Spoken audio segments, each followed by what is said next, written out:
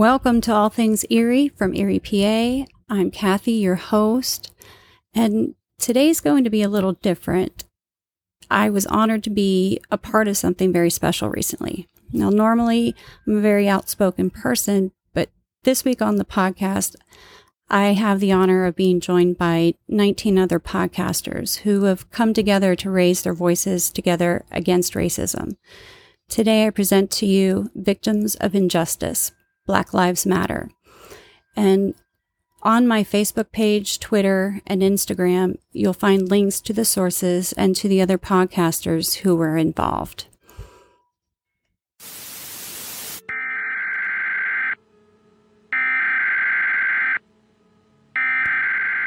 We interrupt our program to bring you this important message. In 1865, the 13th Amendment was passed, abolishing slavery throughout the United States. Their color was the badge of slavery. Bought and sold, often treated brutally, theirs was a hard life. In 1909, the National Association for the Advancement of Colored People, which is the largest and oldest civil rights organization, was founded. In 1954, the U.S. Supreme Court ruled that racial segregation in public schools violated the 14th Amendment. The Supreme Court rules in 1954 that pupils cannot be segregated by law on the basis of race. In 1955, Rosa Parks refused to give up her seat on a bus to a white man, triggering the Montgomery bus boycott. I was arrested on December 1st, 1955 for refusing to stand up on the orders of the bus driver. Shortly thereafter, the two policemen came on the bus, and one asked me if the driver had told me to stand, and I said yes. And he wanted to know why I didn't stand. I told him I didn't think I should have to stand up. And then I asked him, why did they push us around? And he said, and I quote him, "I don't know, but the law is a law and you are under arrest." In 1963, thousands participated in the March on Washington for voting rights, equal employment opportunities, and an end to racial segregation. I am happy to join with you today in what will go down in history as the greatest demonstration for freedom in the history of our nation. 50 years ago, a great American in whose symbolic shadow we stand today signed the Emancipation Proclamation. This momentous decree came as a great beacon light of hope to millions of Negro slaves who had been seared in the flames of withering injustice. It came as a joyous daybreak to end the long night of their captivity. But 100 years later, the Negro still is not free. 100 years later,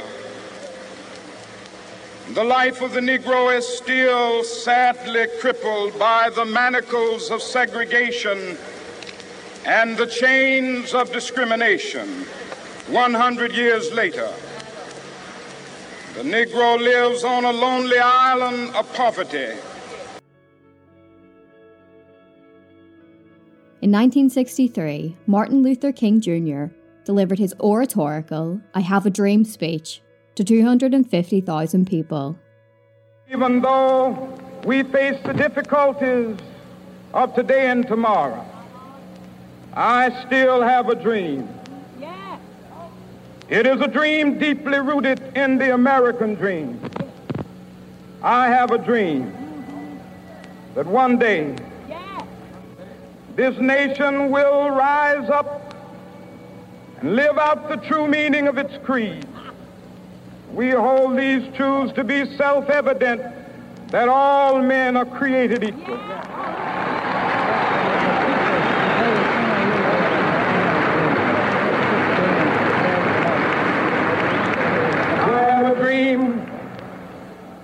that one day on the red hills of Georgia, the sons of former slaves and the sons of former slave owners will be able to sit down together at the table of brotherhood. I have a dream.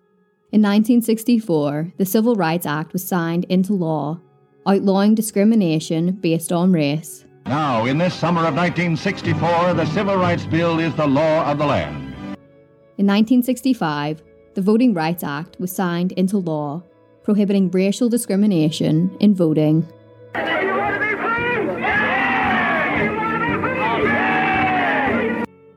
In 1966, thousands took part in a march across Memphis, Tennessee, Jackson, and Mississippi to highlight racial oppression and violence.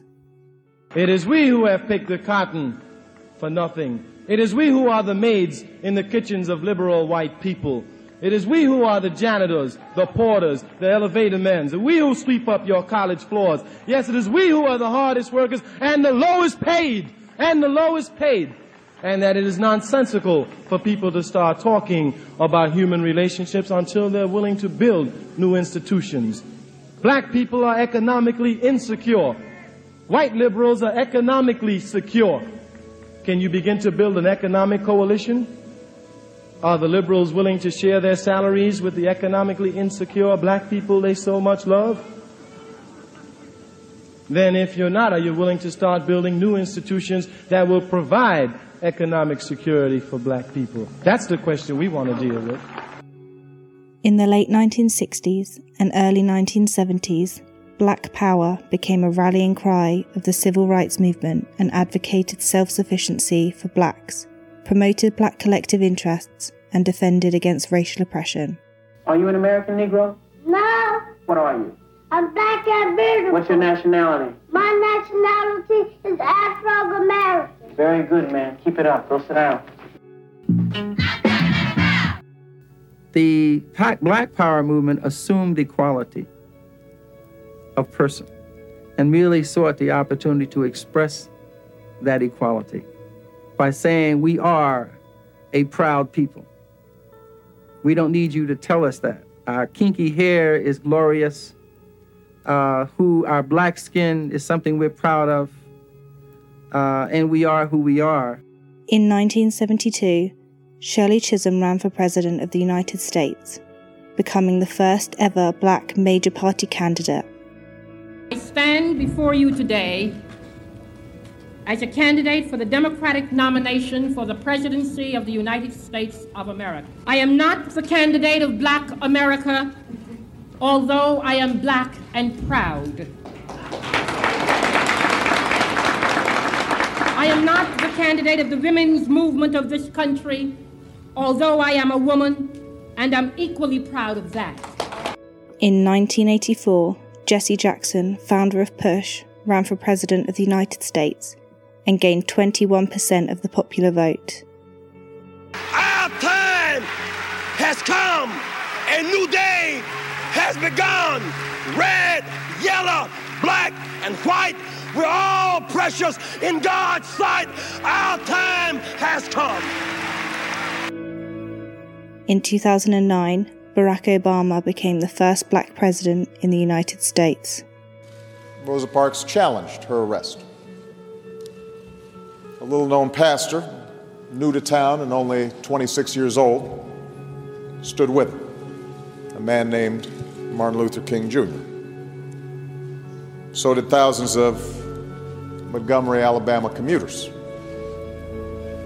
They began a boycott. Rosa Parks' singular act of disobedience launched a movement. The tired feet of those who walked the dusty roads of Montgomery helped a nation see that to which it had once been blind. It is because of these men and women that I stand here today.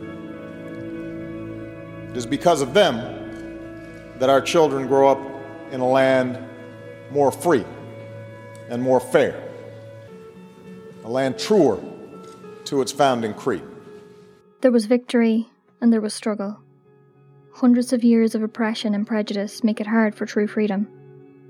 Deep-seated racial issues have been around the entire time and still reverberate today. What started as a joke 100 years ago, when a group of men donned bedsheets for a romp, has over the years attracted to it persons charged with acts of harassment, intimidation, and violence throughout the South. Even though the nation has been outraged for many years, the Ku Klux Klan persists with its bizarre ritual and trappings. But 100 years is a long time for a joke. When such an order as this moves in and takes over the police power, you are completely at their mercy. And their atrocities and their violence can be visited on anybody that disagrees with them in any given situation. The Ku Klux Klan is a secret organization which for 100 years has been allowed to exist in this country. Virtually every president of the United States in the past century has said the Klan has little regard for constituted authority. I will not force my people to integrate against their will. This morning, the mob again gathered in front of the Central High School of Little Rock, obviously for the purpose of again preventing the carrying out of the court's order relating to the admission of Negro children to that school. In the next decade, in cities and towns, villages and hamlets across America, other discriminatory barriers, other prejudices are struck down, some voluntarily, some not. Much is achieved, but much still remains to be done. We are oppressed. We are exploited. We are downtrodden. We are denied not only civil rights, but even human rights.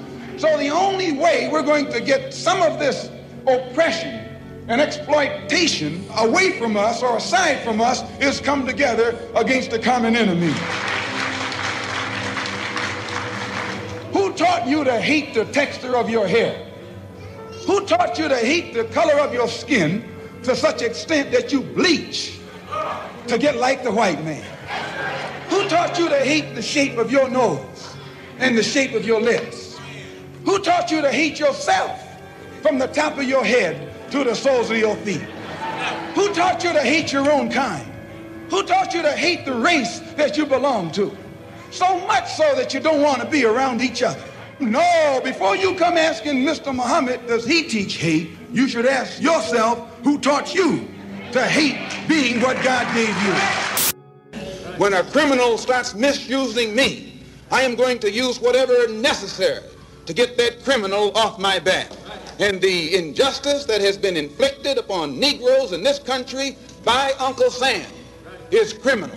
Don't blame a cracker in Georgia for your injustices. The government is responsible for the injustices. The government can bring these injustices to halt. There is nothing sadder to people struggling against oppression in Ireland to look towards Boston City and see our people. We know how they got here. We know the oppression they fled from Ireland in various generations to get to this city, being used to oppress the black people of this city. People tell me I don't understand the situation.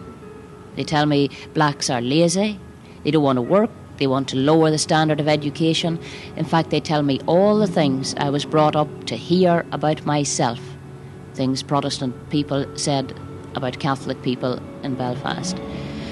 And I think that's part of it too. I mean, if they really understood what was happening in Ireland, they would get themselves sorted out and stand on the right side here, because we identify very closely in our struggle for equality and our struggle against oppression.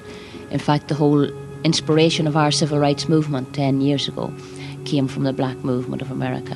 And it looks to us from where we stand at home that our people are being oppressed with the active assistance of our people.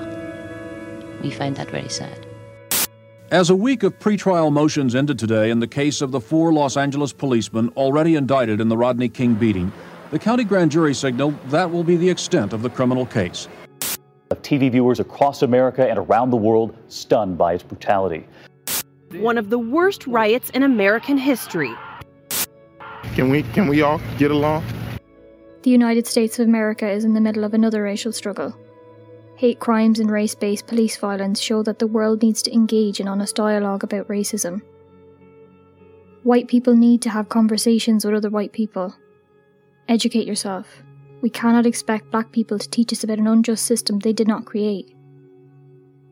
It is not a problem we need to empathise with. It is an issue we have to fix. It is a start to open your eyes and to learn about inequality and oppressive systems. It is not the responsibility of black people to prove to white people that racism exists. It is the very system we benefit from. Don't be sorry. As white people, we are born into that privilege. Privilege to learn about and not have to live through racism and systemic inequalities. Racism isn't just hate and violence, it's systemic disparities, inequality in accessing healthcare, education, jobs. It is being apathetic to a humanitarian crisis. It is silence when black people are being killed by the police and systemic racism. You don't need to tell anyone that you aren't racist. You need to show that you're anti-racism. It's an uncomfortable discussion to have, but it isn't up to black people to end racism. That's down to white people, like me. We need to amplify black voices, listen, and take the time to learn. I want you to imagine yourself as a teenager, and you wanted to go to the store to get a drink and some candy, and on your way back home, someone started to follow you. You have no idea who this person is, or even why they're following you. So like any teenager, you start to try and get back to your house as fast as you can. You have your hood up so this person can't see your face because you have no clue who the fuck this person is. But you never make it back home because that person following you saw you as a threat. Even though he called the non-emergency 911 number and was told not to follow you, he did anyway. There was a scuffle. You heard a gunshot, but how could that be? I didn't do anything wrong. I just wanted to go home to see my family, to see my dad. I want to see my mom. I can only imagine those were the last thoughts that went through Trayvon Martin's mind as he was lying on the ground and George Zimmerman stood over him with a gun in his hand. People in the neighborhood started to report hearing screams from Trayvon and gunshots. 911, do you need police, fire, medical? Maybe both, I'm not sure. There's just someone screaming outside. Okay, and is it a male or female? It sounds like a male. And you don't know why? I don't know why. I think they're yelling help, but I don't know. Just send someone quick. Please. Okay. Does he look hurt? I can't see him. I don't want to go out there. I don't know what's going on. So they're sending him. So you think he's yelling help? Yes. All right, what is your phone number? Just, there's gunshots. You just heard gunshots? Yes. Trayvon had only gone to the local store for soda and some candy, and now he was dead. Trayvon Martin, an unarmed black teenager, was shot down by a white neighborhood watchman who claimed self-defense. Zimmerman never denied shooting Trayvon, but claimed it was in self-defense. In the Circuit Court of the 18th Judicial Circuit in and for Seminole County, Florida, State of Florida versus George Zimmerman, verdict: we, the jury, find George Zimmerman not guilty. Even though he was told specifically not to follow Trayvon and that police were on their way. One cannot even begin to imagine the devastation that Trayvon's parents felt when the not guilty verdict was read in the courtroom, and how they had to fight to get Trayvon's case even heard. I just thought we were going to get some kind of justice. Hundreds taking to the streets, carrying signs calling for justice for Trayvon. This was a 17-year-old kid who was murdered by a vigilante who followed him, profiled him, and shot him dead, and it can't go on. Trayvon was only a teenager. He went to high school, he had friends and family who loved him. Trayvon had no criminal record. He took ski trips and had gone to New York. He took English honors classes, and his favorite class was said to be math. Trayvon was no different than any other black teenage boy living in America. Trayvon was no different than me. I am Trayvon Martin. Trayvon Martin. No justice. Trayvon Martin had the same right to be where he was as Emmett Till to go to a public store to buy some bubble gum. Trayvon Martin had a right to be where he was, as same as Rosa Parks had to sit on that bus and not get up and move to the back. Trayvon Martin had the same right that Medgar Everest had to pull up in his driveway to go home and greet his kids. Come on, yeah. The system failed Trayvon, starting with the laws in Florida along with the court system. But what did come out of the death of Trayvon Martin was the formation of the Black Lives Matter group, which focused on the better treatment for all African Americans in American society. The movement has since spread across the world. Black Lives Matter! It came to fruition after Trayvon's death, and that was attributed to African Americans just being tired of being on the short end of the stick. Our kids are our future, so we have to have some type of hope, and we can't just give up and say, okay, well, that's the way this country is, and we're just going to leave it just like it is. You know, we got to do the best that we can to try to make positive change. When we say Black Lives Matter, we know that all lives matter, but all lives aren't in danger as Black lives are. We get killed for lesser reasons, because maybe the police thought you had a gun, maybe because you were walking away from the police, and we get shot and killed.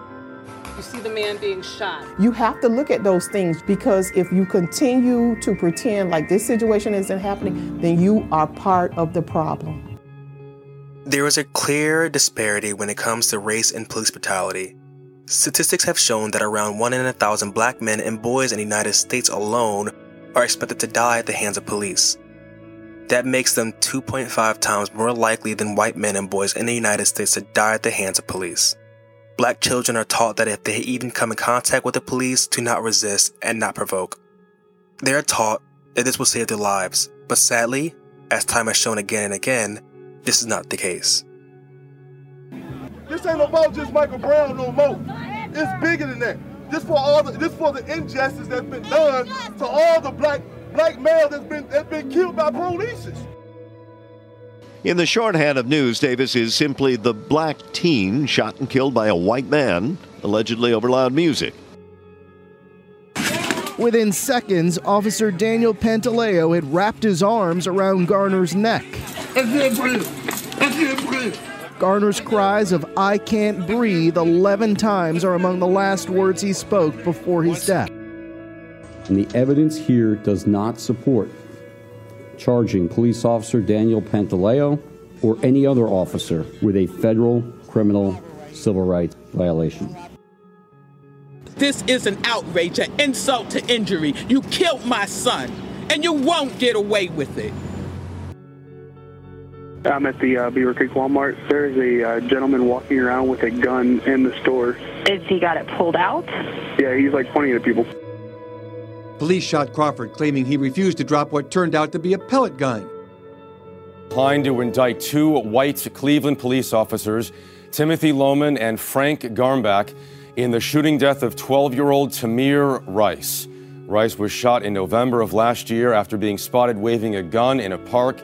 It turned out to be a toy. This is a 12-year-old kid life that was taken, and they letting everybody know that it's okay for the police officers to do whatever they want to do.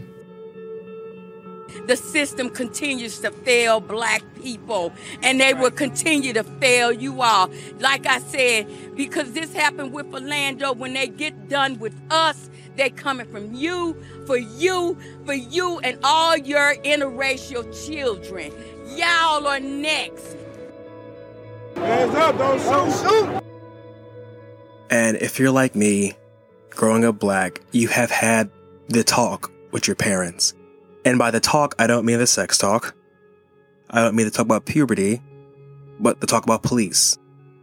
I think everyone can relate when we've been given this talk by our parents, and we're told, when you come in contact with police, keep your hands where they can see them. Don't talk back. Don't resist, even if you didn't do anything wrong. Always be polite. And it's sad and disparaging that our parents have to sit us down at a young age and explain to us how to act in front of the police, because no matter what we do, our lives can be at risk. This is America, and this is fucked up. Her life mattered, and we showed that. He was just waiting on something to happen. And unfortunately, my daughter came to his door, and he shot her. Black women are not exempt from police brutality. Far too often, when it comes to discussions about police brutality, Black women are isolated. Black women have long suffered mistreatment, abuse, and violence at the hands of police, but these injustices are underreported or unheard by the communities. Black women are not immune from Black blindness and are not immune from being viewed as a threat simply because of the color of their skin. In the eyes of the law, Black women are equally as devalued and demonized as Black men. In fact, Black women are victims of violence at a higher rate than all other groups of women. Yet when it comes to the debate about police brutality, they are often left out. In November of 2006, 92-year-old Katherine Johnson was shot dead in her own home by undercover police officers who later planted drugs in her home as an attempted cover-up. Elderly woman killed in a botched police raid. This is what we know. Katherine Johnson, 92 years old when she was killed. Police went to her home based on falsified paperwork claiming there were drugs inside. It should never happen again. It should not have happened then. In March of 2012, unarmed Rekia Boyd was shot dead by Officer Dante Servin. We want to also talk about Rekia Boyd today, 22 years old when she was shot and killed in 2012 by an off-duty Chicago police detective. Dante Servin fired several shots over his shoulder into a group of people Rekia was standing with near his home, striking her in the back of her head. Between December of 2013 and June of 2014, Officer Daniel Holtzclaw sexually assaulted numerous Black women while on duty.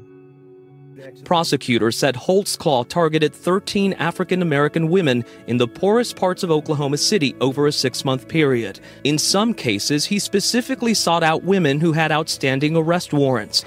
All 13 women testified. He did things to me that I didn't think a police officer would do. In February of 2014, Yvette Smith was shot dead by Officer Daniel Willis after calling 911 in regards to an altercation. When she opened the door to the responding officers, she was shot twice. I answered the door, and there was two investigators, two of them. They told me your mom's been involved in an accident, and I'm thinking it was a car wreck. You know, and they was like, no, she was shot by an officer and she died. You got a mother of two gone. The woman beat cancer, just got out of knee surgery, and was fighting diabetes, dude. My mom's 5'5", 135. If you find that aggressive, you need to turn your badge in. Yvette reportedly opened the door and was shot. To where you're going to have to go back and look at who's hiring and who's training these people. And how were they training them, and what protocols are you supposed to follow and what didn't you follow? In July 2014, video captured Officer Daniel Andrew repeatedly punching Marlene Pinnock in the head as she was on the ground. Graphic incident in Los Angeles is under investigation tonight after video emerged of a police officer beating a woman on the side of a highway. Oh my God. The video was recorded along the Santa Monica Freeway last Tuesday during the afternoon rush hour. In it, 51-year-old grandmother Marlene Pinnock is seen being pulled to the ground and pummeled by an unidentified California highway patrolman. In November of 2014, Tanisha Anderson, who suffered from mental health issues, was killed by police after slamming her down on her back and stomach. She died in front of her family. In July of 2015, Sandra Bland was violently arrested and died in police custody. Get out of the car! And then you I will light you up. Get out! Wow. Now! Wow. Get out of the car! Failure to signal. You're doing all of this for Get over there! I'm still just at a loss for words, honestly, about this whole process. How did switching lanes with no signal turn into all of this? Sandra Bland arrested after that routine traffic stop earlier this month, then found dead in her jail cell 3 days later. In October of 2019, Tatiana Colquise Jefferson was shot dead through her window by Officer Erin Dean after her neighbor reported that her front door was open. Wolf, tonight the Fort Worth police are profusely apologizing to the family of Tatiana Jefferson, saying basically they don't know why this officer did what he did. The police are promising a full investigation tonight, which the victim's family basically has no trust in. On police body cam video, an officer is seen approaching a door of Jefferson's home in Fort Worth. The screen door is closed, the solid door is open, and the lights are on inside. The officer walks the perimeter of the house. Then, as he approaches a window, "Put your hands up! Show me your hands!" The officer had fired within only a couple of seconds after shouting his verbal command, and never did he identify himself as police. Tatiana Jefferson, 28 years old, died on the spot in her bedroom early Saturday morning. Tonight, her devastated family is demanding justice and accountability. This man murdered someone. He should be arrested. These examples only reflect a short few of a long list of race-based violence and injustice against Black women. In 1966, 3 years after making the famous I Have a Dream speech, Dr. Martin Luther King Jr. said this in an interview. How many summers like this one do you imagine that we can expect? Well, I would say this: we don't have long. The mood of the Negro community now is one of urgency, one of saying that we aren't going to wait, that we've got to have our freedom. We've waited too long. So that I would say that every summer we are going to have this kind of vigorous protest. My hope is that it will be nonviolent. I would hope that we can avoid riots, because riots are self-defeating and socially destructive. I would hope that we can avoid riots, but that we will be as militant and as determined next summer and through the winter as we have been this summer. And I think the answer about how long it will take will depend on the federal government, on the city halls of our various cities, and on white America to a large extent. This is where we are at this point, and I think white America will determine how long it will be and which way we go in the future. It has been over 50 years. Another summer of injustice and unrest.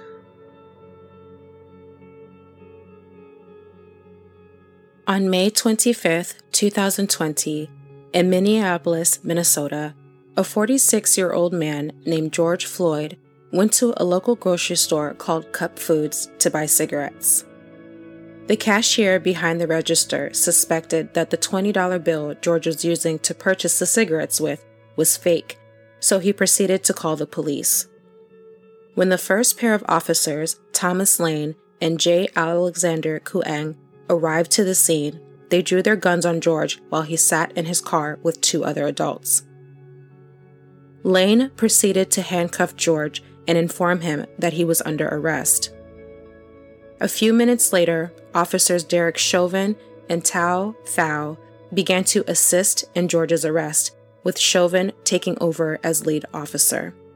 Unfortunately, things quickly took a tragic turn from here.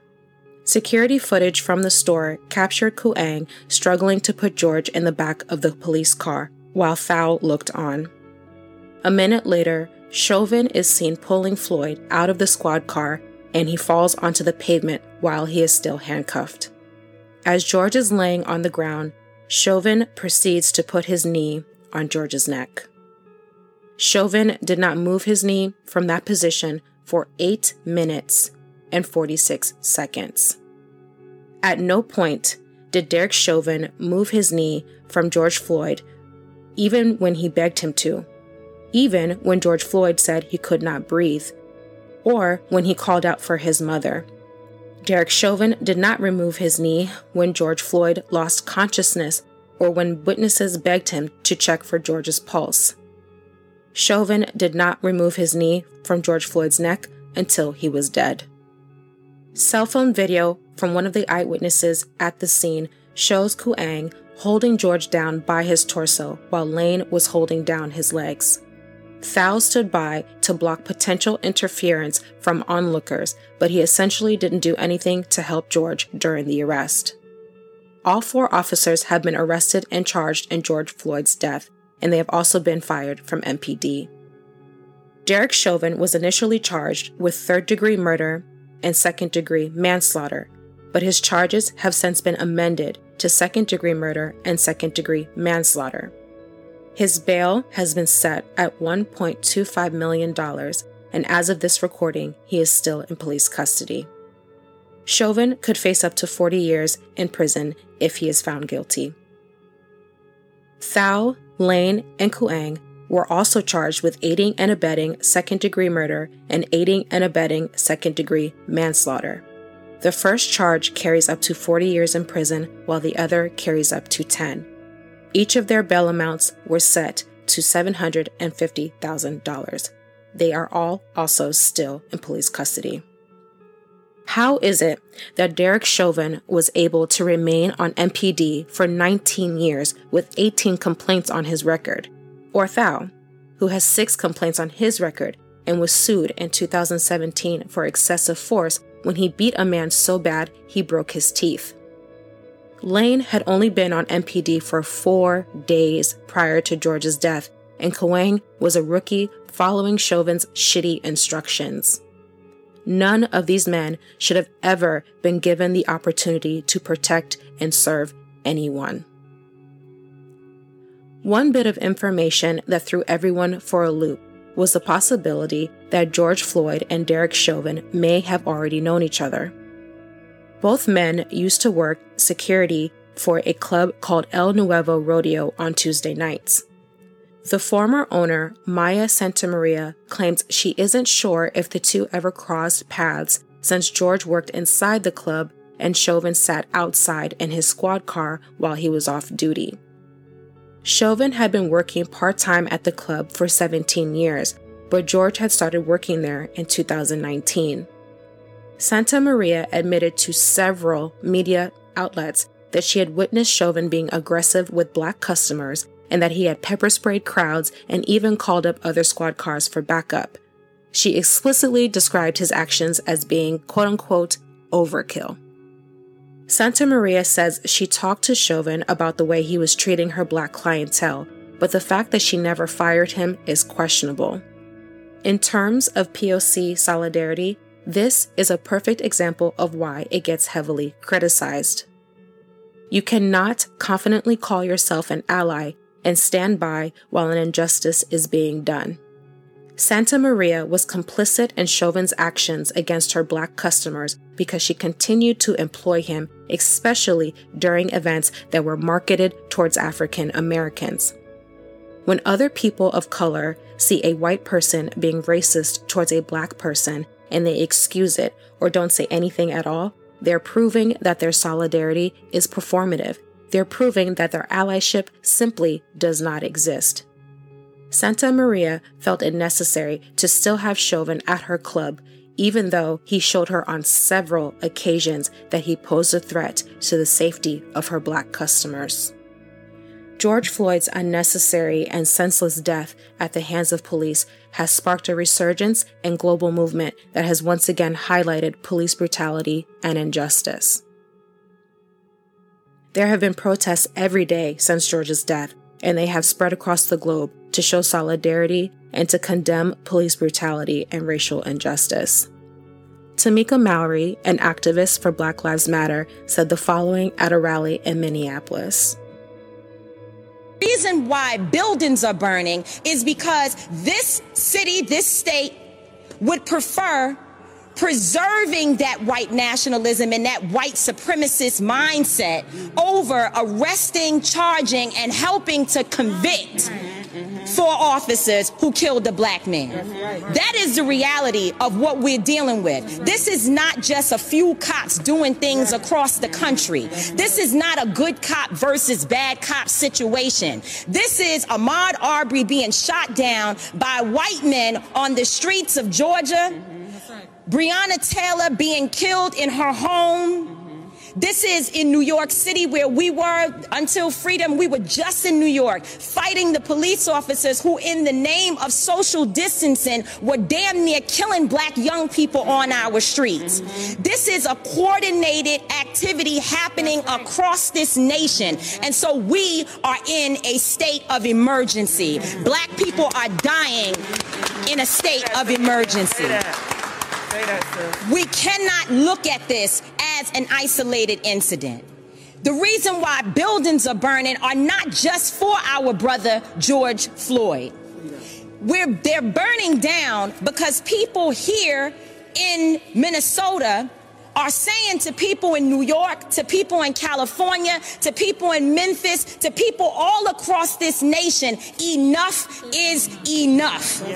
And we are not responsible for the mental illness that has been inflicted upon our people by the American government, institutions, and those people who are in positions of power. I don't give a damn if they burn down Target.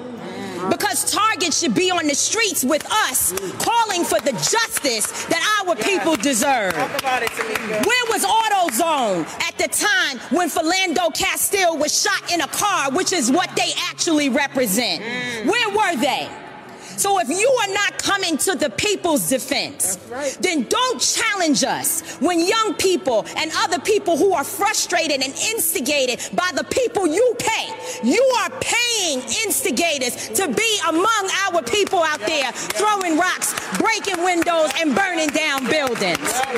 And so young people are responding to that. They are enraged, and there's an easy way to stop it. Arrest the cops. Charge the cops.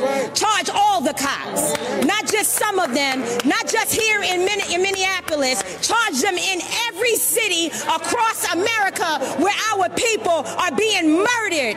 Charge them everywhere. That's the bottom line. Charge the cops. Do your job. Do what you say this country is supposed to be about, the land of the free for all. It has not been free for black people, and we are tired. Don't talk to us about looting. Y'all are the looters. America has looted black people. America looted the Native Americans when they first came here. So looting is what you do. We learned it from you. We learned violence from you. We learned violence from you. The violence was what we learned from you. So if you want us to do better, then damn it, you do better.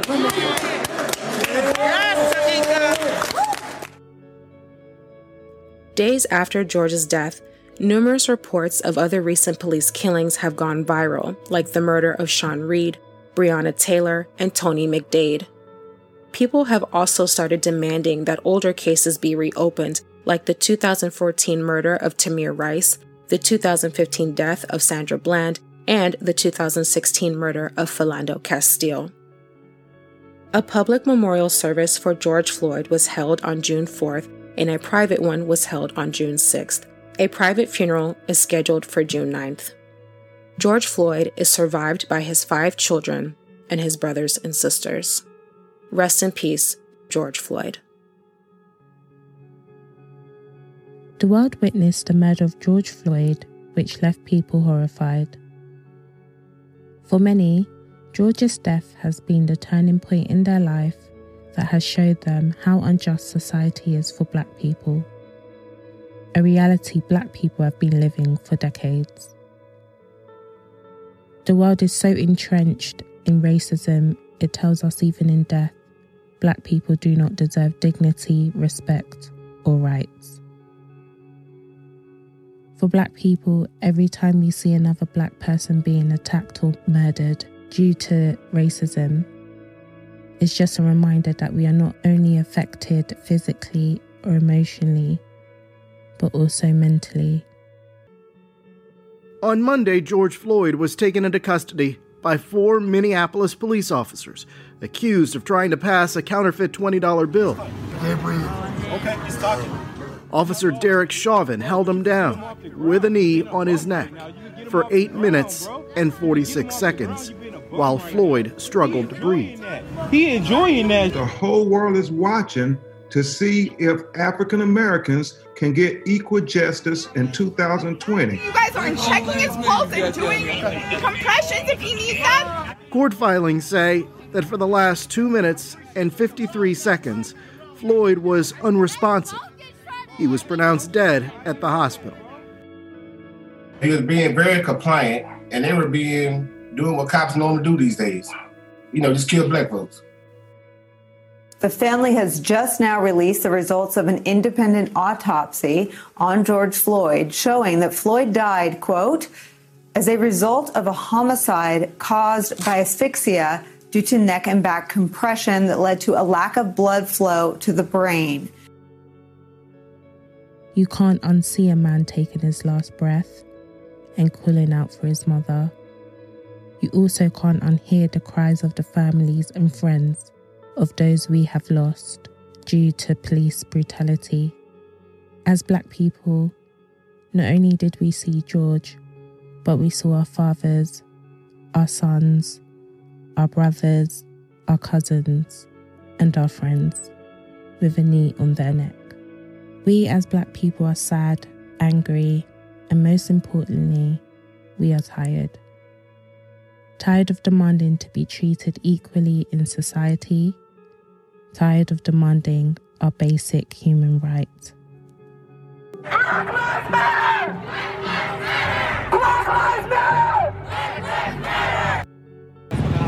So I'm out here protesting in DC. They've already gassed a couple people. It's kind of hard to breathe. The movement can't stop. We don't have time to rest. What do we want? What do we want it?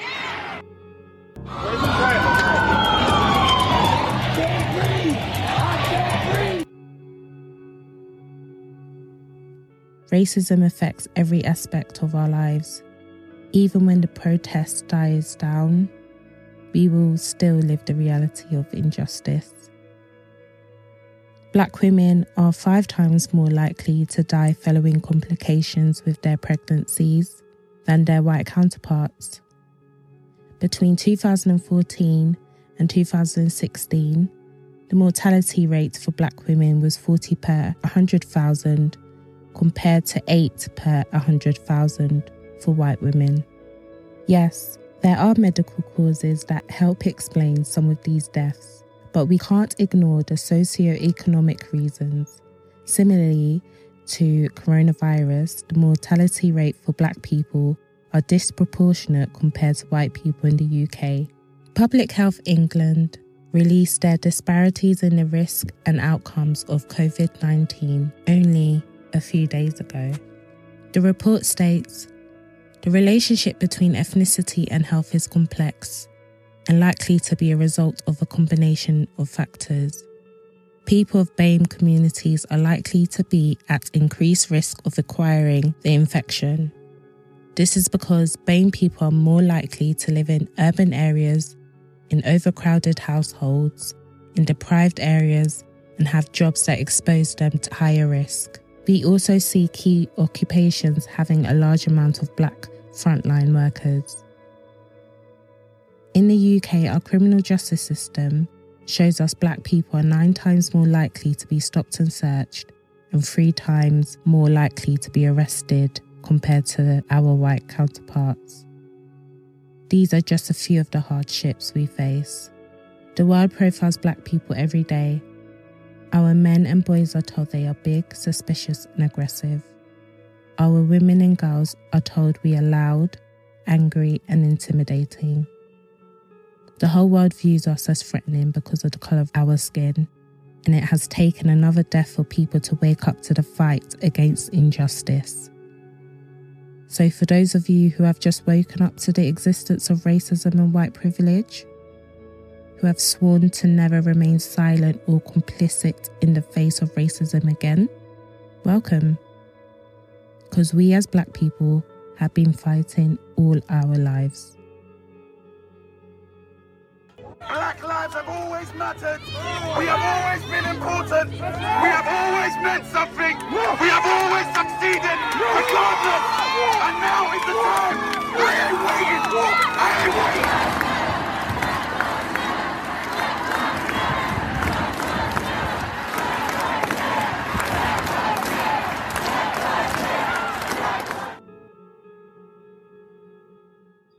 In 1993, 18-year-old Stephen Lawrence was mercilessly killed in a racially motivated attack in southeast London. 5 suspects were identified early on, however the CPS determined that there was insufficient evidence to charge them. In 1997, British newspaper The Daily Mail uncharacteristically became a champion of the people when it published an image showing the 5 suspects in the Lawrence murder, along with the headline, "Murderers, the Mail accuses these men of killing. If we are wrong, let them sue us."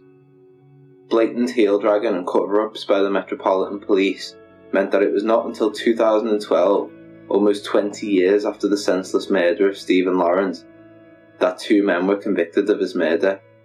This meant that 3 of the 5 assailants involved in Lawrence's death were never brought to justice.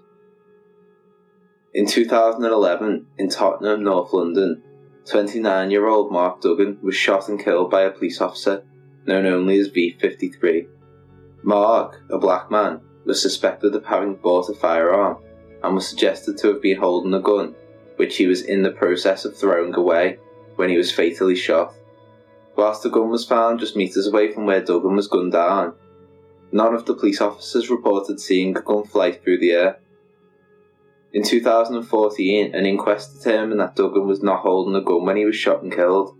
Furthermore, Duggan's DNA wasn't present on the gun found in the vicinity of the incident. Despite this, the killing of Mark Duggan was determined as lawful, and no disciplinary action was taken against any of the police officers involved, including the shooter. The tragic killing of Mark Duggan sparked wide-scale rioting across the UK. In 2017, both Rashawn Charles and Edson DaCosta died whilst being restrained by officers from the Metropolitan Police. Just 1 year prior, 18-year-old MZ Mohammed died while being restrained by Merseyside police officers in Liverpool city centre. CCTV footage showed the man being held down forcefully by police, even after he had stopped moving and appeared to have already died. Shockingly, inquests into all 3 deaths exonerated police officers from any wrongdoing. Just last year, the body of 13-year-old Christopher Capessa was discovered in the River Cynon in South Wales. The boy was found to have been pushed into the river where he drowned to death. South Wales police claimed that there was no public interest in prosecuting the individual responsible, despite them having sufficient evidence to support unlawful manslaughter. The police were accused of institutionalised racism, as many commented that if it were a black boy pushing a white boy into a river, there is no way he wouldn't have been prosecuted. These cases are just a few examples of the many cases of institutionalised racism in the police forces of England and Wales, as well as the Crown Prosecution Service. Until drastic changes are made to the way in which black and minority ethnic people are treated by the police forces nationwide, these injustices will continue to occur. Hi, I'm Alimat from London, England, and I was 13 years old when I learnt I was black. And no, this isn't a story of the first day I purchased a mirror or looked in one. This is the story of the day that I learnt that the reflection I see isn't always what other people see when they look at me. So, around, say, 8 years ago, when YouTube was at its peak, the golden age of YouTube, there was a video that went viral, a video you can still see today, called My Tram Experience. For those of you who haven't watched it, it's the first time the black girl had gone on the tram and she was confronted by a racist white woman who was just spitting out racial slurs. I saw this video and I thought, wow, she's insane. And then I read the comments section and it was all a bunch of racist people agreeing with what she said. And I was well aware that there were racist people, but I just thought they existed on a really ugly small corner of the internet. I went into school next day and my first lesson was English. I walked into my English class and everyone was talking about this video as I expected. But what I didn't expect was what they were saying. These people that I ate lunch with, I told my secrets to, I hang out with, these people that I interacted with daily were agreeing with the racist woman. These were my friends, and I didn't expect them to be on her side. Normally, I would confront someone, but I think the shock just held me back. That was the day that I learned that there are closeted racists. Racists aren't always in your face. Your friend could be a racist, and they could hate you, and you'd have no idea. That day, I became paranoid. On the bus home, I was constantly worried, thinking, does this person hate me and they're hiding it? Does this person secretly hate me and want me to get out of their country? And it wasn't the source of my anxiety, but it definitely contributed. It never really went away. I just learned to pull it in the background of my mind. Most of you have forgotten about this video. Most of the people who were saying those racial slurs probably don't remember that day, but I do.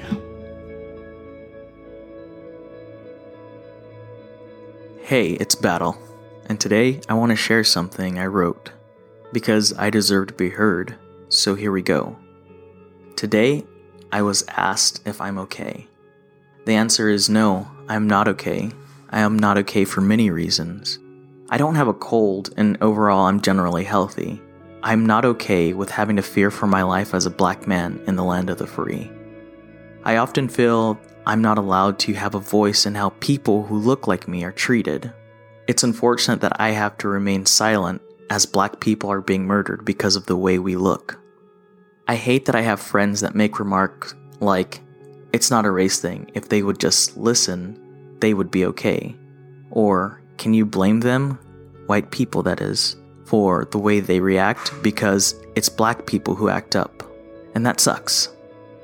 I don't feel like I have a voice, because anytime a person of color says anything about the murders that happen, or the injustices that happen, it's like we are to blame. Black people are the only people who get blamed for being murdered. I don't feel like I have to explain to a white person why black people get mad, but I have to. It sucks that I have to literally go through life as just a black man, as a super predator. Because when people see me, they don't see a Navy veteran. They don't see an electrical engineer. They don't see a mentor in the Big Brothers Big Sisters program. They don't see the friend, the brother, the cousin, the nephew, the husband, and the son. They see a super predator. I am reduced to just a black man. I shouldn't have to carry around a resume to be respected or to be seen as not a threat. I shouldn't have to feel nervous when grocery shopping while wearing a mask. I shouldn't have to be afraid to shop at places just to be followed around by staff. I shouldn't have to feel like I can't trust my fellow human being. People who look like me should just feel free to live, to just live. The fact is, we don't feel like we matter. I'm not asking anyone to have sympathy and feel sorry for me. I'm asking people to have empathy and feel sorry with me, with us. I want people to stand up and call racism for racism because it doesn't happen and it sucks. I want people to not blend in and be zebras. I have proudly served my country, and I have been let down by the people I've sworn to protect. I feel like my time served was meaningless because I obviously didn't fight for the freedoms of people of color. I fought for people to treat me and people who look like me as scum of the earth. So no, I'm not okay. I am truly heartbroken, knowing that for even minding my own business, I could either have the cops called on me or ultimately killed. Lastly, I have to say that all lives matter when Black Lives Matter. I didn't know what to write. I didn't know who to write to. I didn't know what to write about. So I chose to write a letter to my daughter. A letter that I hope she never has to hear. A letter that I hope she never has to read. A letter that I hope to God she never has to see. My daughter's name is Marley Jordan Jones. Dear Marls, now it seems like somebody put the green light on anybody with our skin type. So unfortunately, I have to write this letter just in case I don't get a chance to tell you. I was born a son. I was born a grandson, a brother, a nephew, but I would not be your dad without my father, my uncles, my grandfather, my brother. Proud black men. And I'm blessed to even have known these men, but to be a part of their bloodline. I was raised by some of the most phenomenal women you'll ever know. And I only hope that you get the chance one day to get to know them, because they are your very own family. Your cousins, your aunts, your grandmothers, and of course, your mother. You have royalty in your DNA, Marley. Get to know these kings and queens. I want you to know that there is a world ahead of you. People of our skin complexion, believe it or not, are targeted. Targeted by who? America. Now, if I raised you right, you got a couple questions. Why? I had my hands up. Maybe it was too fast for comfort. Maybe they thought my phone, the one thing that would save me, was the same thing that would kill them. Look into Stephen Clark and how he was shot and killed by police for the very same thing. Maybe I did what I taught you to do when police knock on your door, is ask for a warrant. But maybe they just kicked the door down and shot me 76 times like they did Jamarion Robinson. Where? The police have body cams. Theirs were turned off, so it's hard to say. I could have been in the wrong place at the wrong time. Like home, like Breonna Taylor or Botham Jean, or at Walmart, like Ariane McCree, even at Taco Bell, like Willie McCoy, or even in the back of the squad car, in handcuffs, posing no threat, like William Green. Look into them too, when you get a chance. How? With the hate for other human mankind in his or her heart? Don't know. Bullets don't care who shoot them, but sometimes the police get a little more creative than that. I'll ask Sandra Bland, Eric Garner, or Freddie Gray if I end up in the good place. And when. In my lifetime, they've made it perfectly clear that it's perfectly fine in broad daylight, like George Floyd, to be murdered in the street with their knee in my neck, in front of people, telling them that I cannot breathe. One day you're going to get stopped by the police, Marley. When you do, make sure they see your hands and be respectful even when they are not. Your responsibility is to get home safe. And if you're reading this letter, I didn't.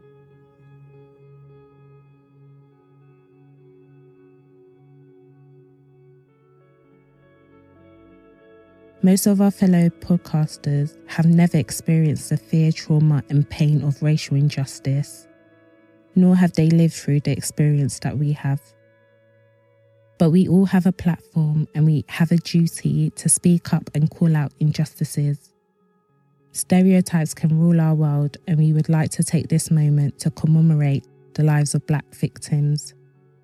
For many within our communities, the senseless deaths of those who we are commemorating the lives of today are a chilling reminder that your life can be in danger simply for existing. This is not just an American problem. This is a global problem, and we must stand in solidarity. A time comes when silence is betrayal.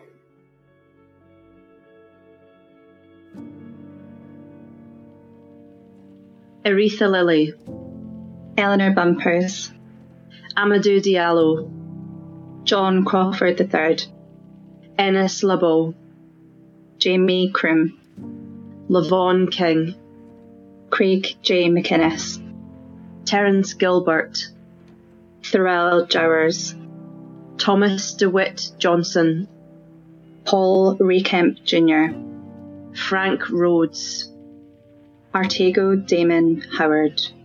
Romain Brisbane was 34 years old, driving around with his children in the car.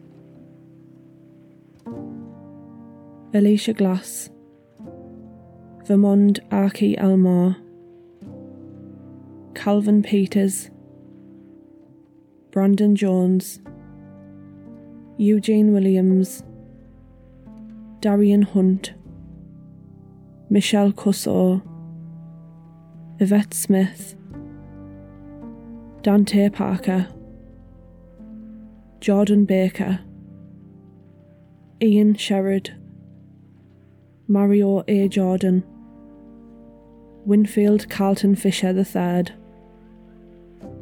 Lashano J. Gilbert. Akai Gali was 28 years old, walking around his apartment block with his girlfriend.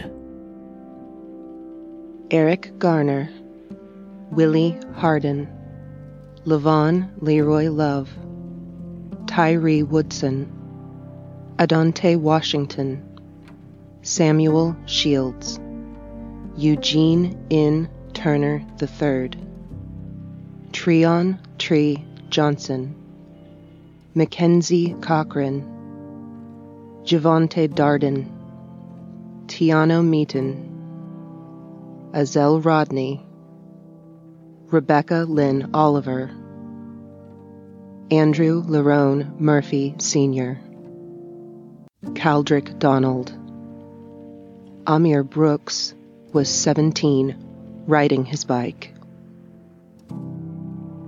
Eric Ricks, Stephen Isby, Hashim Hanif Ibn Abdul Rashid, Tyshawn Hancock, Travis Faison, Jerry Dwight Brown, Dwayne Carr, Briate McDuffie, Charles Goodridge, Alton Reeves, Glenn C. Lewis, Douglas Cooper, Kashad Ashford, Isaac Holmes, who was 19 years old, just standing with his friend. Tony Robinson, Leonardo Marquette Little, Jonathan Ryan Paul, Theodore Johnson, Valentine Megbu, Dominic Franklin Jr., Kendall Alexander, Cornelius J. Parker, Dennis Grisby, Quintico Goolsby, Corey Levert Tanner, Terrence Crutcher, Stephen LaShawn Douglas, Oliver Jared Gregory, Emerson Clayton Jr.,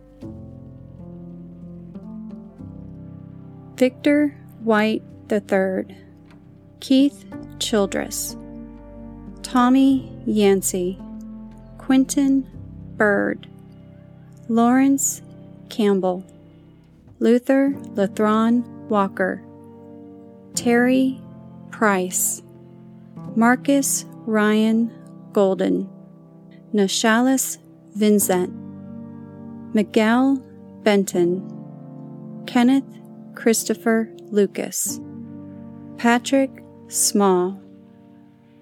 Deshaun Pittman was 17 years old, hanging with a group of friends.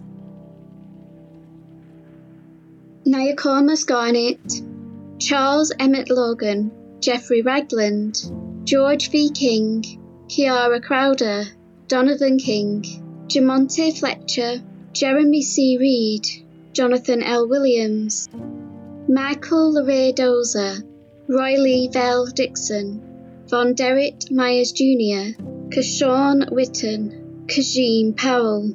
Desmond Dwayne Luster Sr. was 45 years old and reported a break-in in his house.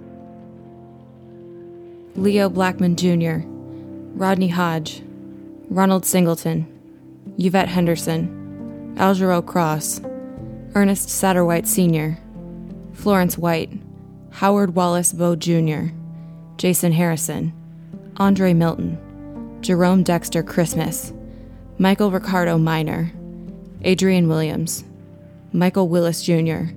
Charlie Cunang was 43 years old in a tent on Skid Row.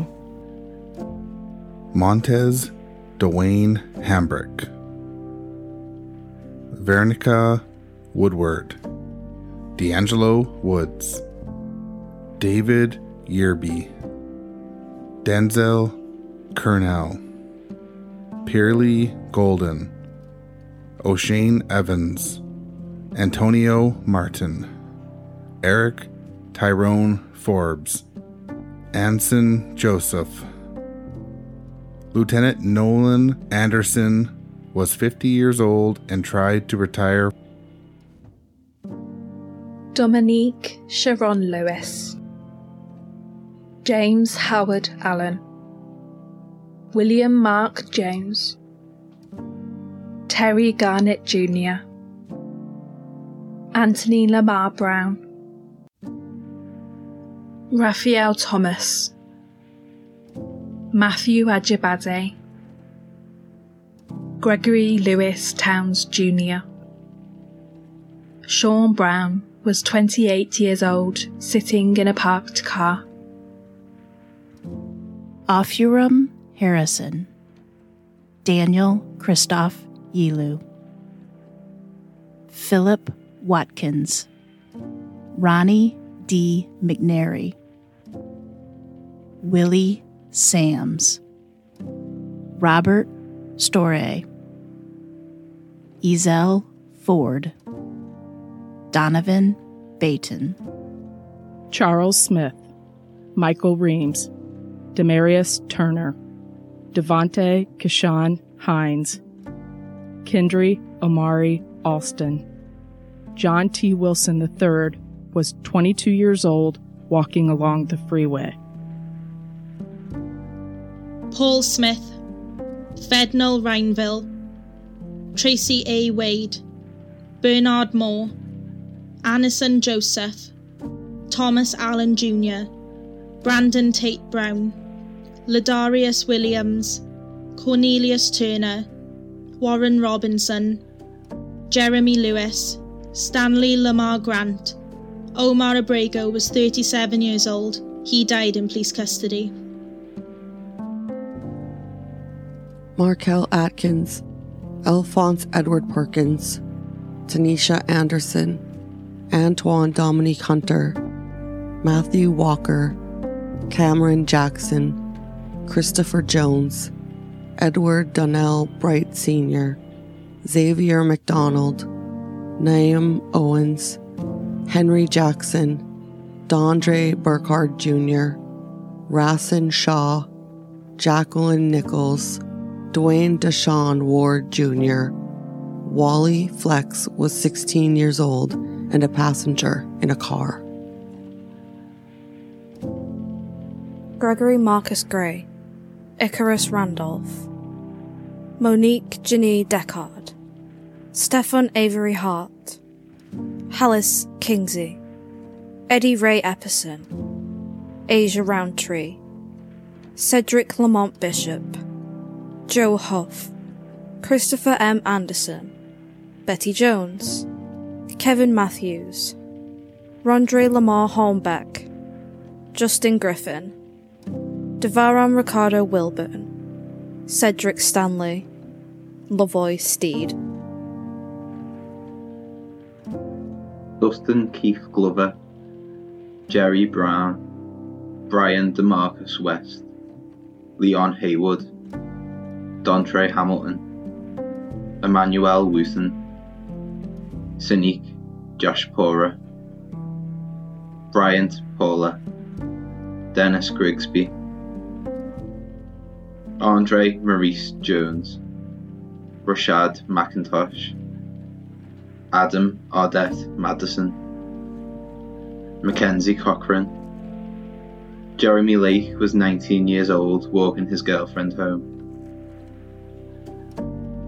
Juan May, Charles Leon Johnson II, Myron Deshawn May, Christopher Bernard Doss, Eddie Davis, Robert Baltimore, Ara Rosser, Dante Sowell, Ricky D'Angelo Hinkle, David Andre Scott, Mark Anthony Blocker, Cortez Washington, Latondra Ellington, Dennis Hicks, Carlton Wayne Smith, Broderick Johnson, David Latham, Tyrone Davis, Jerry Nowlin, Armand Martin, DeAndre Lloyd Starks, Harrison Carter, Brian Pickett, Anthony Bartley, Zale Thompson, David Ellis, Zacharias Jaquan Flint, Arvil Douglas Williams, Christopher Mason McCrae, who was only 17 years old, just crossing the street, and Cameron Tillman, who was 14, just hanging out with friends.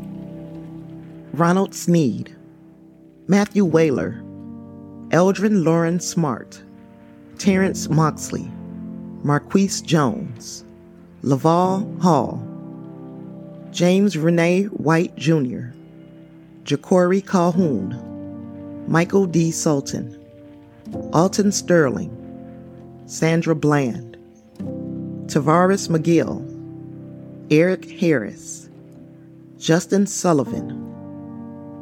Elena Stanley Jones was 7 years old, playing in her own home. Breonna Taylor is the latest female victim of a police shooting. She was an EMT in Kentucky. This list is not exhaustive. There are many more black victims and people of colour whose deaths do not get the same coverage as white victims. We all come into this world with our first breath. But these next statements are what some innocent black victims said with their last. Oscar Grant, you shot me, you shot me. Philando Castile, I wasn't reaching for it. Freddie Gray, I can't breathe. Samuel DeBose, I didn't even do nothing. Kamani Gray, please don't let me die. Kenneth Chamberlain, officers, why do you have your guns out? Walter Scott, they tasing me. Sean Bell, I love you too. Michael Brown Jr., I don't have a gun, stop shooting. Natasha McKenna, you promised you wouldn't kill me. George Floyd, I can't breathe.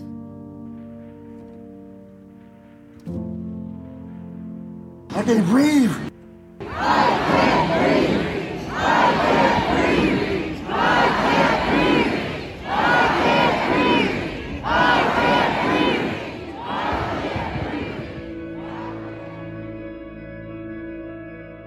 And still we rise.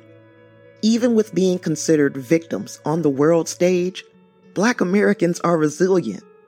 We have collectively influenced U.S. culture in every area. We are more than victims. If we want change, first we must get the world's attention. It's safe to say that we have that. Now what's next? After the protests and unrest, and when our anger as a community subsides, we must organize. The issue of racial disparity won't disappear because we aren't mad anymore. Our first effort after the protests die down should be to encourage the Black community to vote. We need activists to talk to the youth and bring voter registration forms. We hold an amazing amount of power, and it's underutilized. Next, we must decide what our individual jurisdictions need. We have to define what change looks like if we plan to make demands from elected officials. When a candidate knows what the constituency wants in clear and concise terms, it is much harder for them to backpedal on campaign promises. If you're unsure how to proceed, form committees. Talk to other members of your community to get ideas. Finally, hold elected officials and the community responsible for their actions or inaction. There are bad apples in every circle. We don't need them disrupting the solidarity we have witnessed over the past few weeks. I've seen so many amazing and heroic acts from people of all races, sexes, and ages. We've got to keep this momentum. Allow no one or nothing to set back what we can certainly call progress. This week in Houston, I watched a crowd of 60,000 protesters take to the streets. It was a rainbow of people, a melting pot of demonstrators who are fed up with division. These protests have proven that Black people are not alone in this fight. We have allies all around the world, disgusted by the thought of a group of people being criminalized for their race. To all of you, I say thanks. There is an abundance of hope for us yet.